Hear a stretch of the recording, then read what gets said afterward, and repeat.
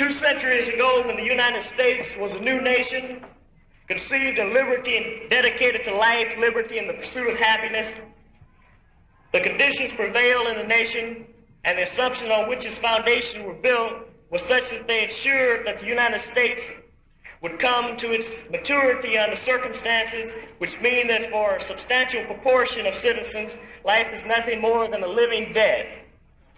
Liberty is nothing more than a prison of poverty, and the only happiness we enjoy is laughing to keep from crying.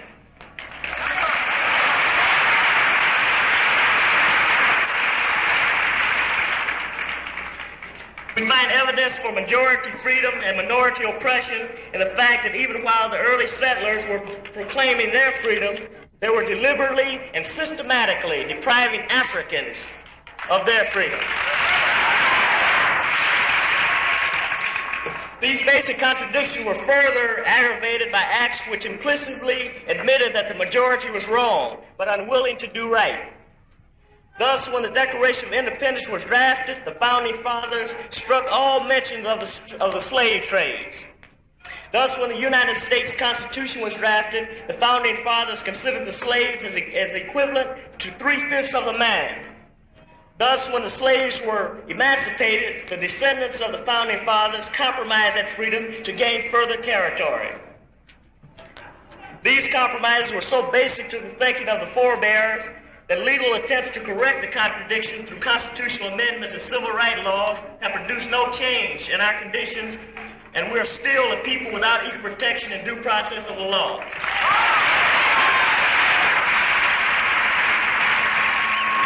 We recognize then that the oppressive acts of the United States government, when contrasted with the testaments of freedom, carries forward a basic contradiction found in all the legal documents upon which this government is based.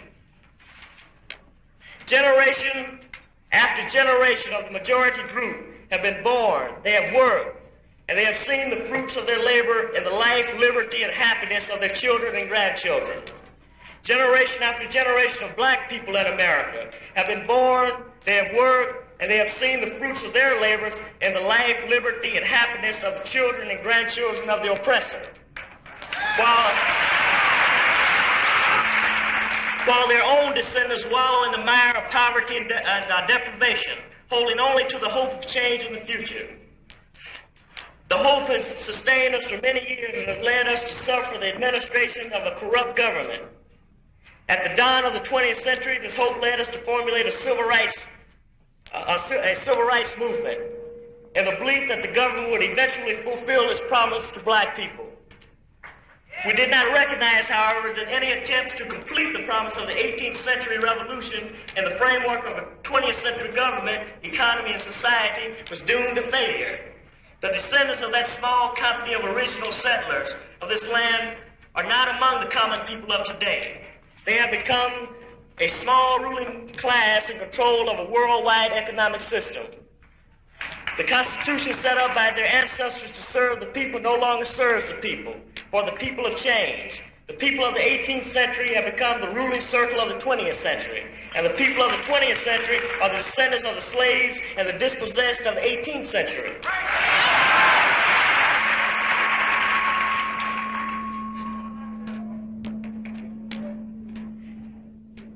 The Constitution set up to serve the people of the 18th century now serves the ruling circle of the 20th century. And the people of today stand wanting for a foundation for their own life, liberty, and pursuit of happiness. The civil rights movement has not produced this foundation, and it cannot produce this foundation because of the nature of the United States society and economy. The vision of the civil rights movement is to achieve goals which have been altered by 200 years of change. Thus, the civil rights movement and similar movements have produced no foundation for life, liberty, and the pursuit of happiness. They have produced humiliating programs of welfare and unemployment compensation, programs with sufficient form to deceive the people, but with insufficient substance to change the fundamental distribution of power and resources in this country. Moreover, while the movements attempt to get minorities into the system, we note that the government continues its pattern of practice which contradicts its democratic rhetoric. We recognize now that we see history repeating itself, but on an international as well as a national scale. The relentless drive for profit led this nation to colonize, oppress, and exploit its minorities. This profit drive took this nation from democratic capitalism and underdevelopment to bureaucratic capitalism and overdevelopment. Now we see that the small ruling circle continues its profit drive by oppressing and exploiting the people of the world. Throughout the world, the proletariat is crushed so that the profits of the American industry can continue to flow. Throughout the world, the freedom struggle of oppressed people are opposed by this government because they are a threat to the bureaucratic capitalism of the United States of America.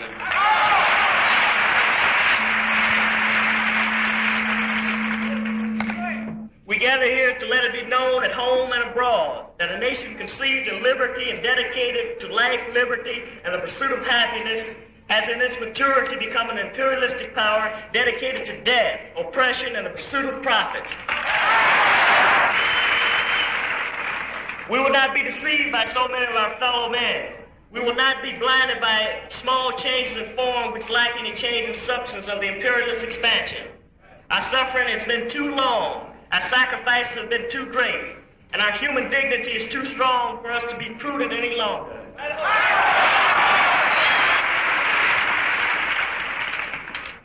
The Black Panther Party calls for freedom and power to determine our destiny. The Black Panther Party calls for full employment for all our people.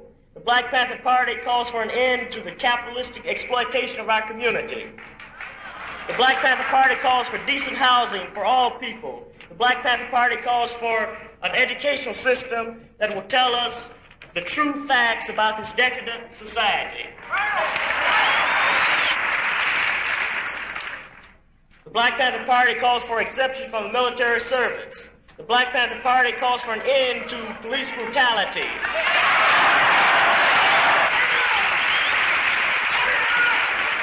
The Black Panther Party calls for freedom for all political prisoners and prisoners of war.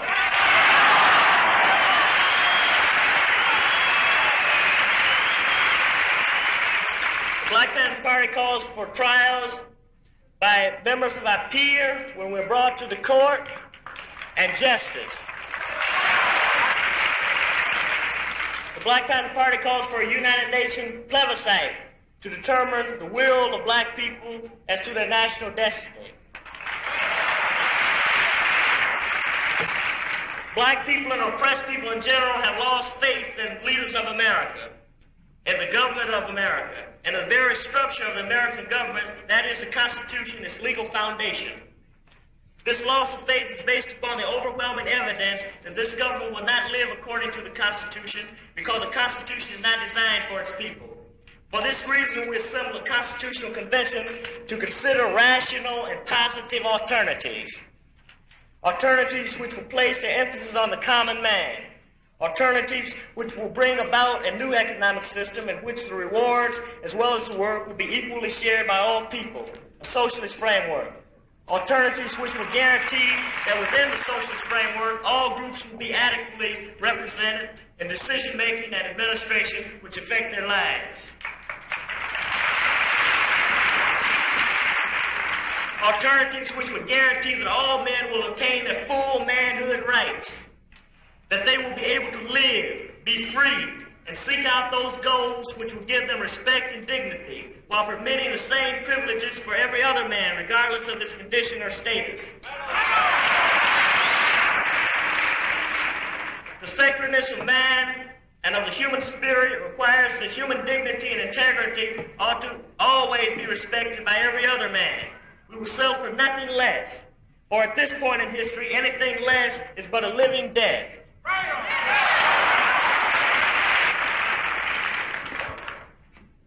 It is a fact that we will get change. We will transform the society. It is up to the oppressor to decide whether this will be a peaceful thing or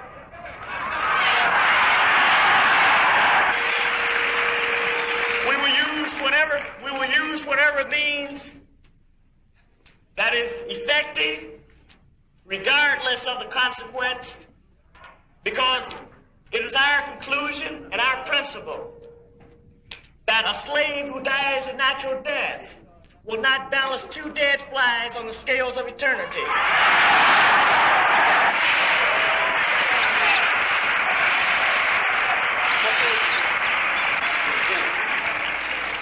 We will have our manhood, even if we have to level the face of the earth in an attempt to get it. So I would like to say that we're one tonight. Let us be one in the future. Power to all of the people.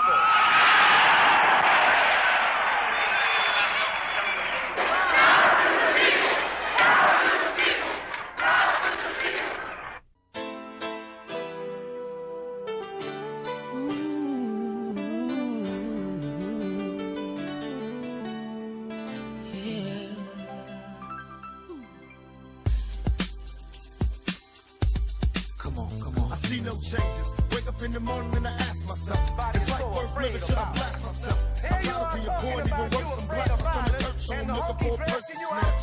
What they're doing to her is an exaggerated form of what happens every day. You've been on the side of the colonizers of England, but I'm pleased with the answer, and I agree with you. The only revolution that is worth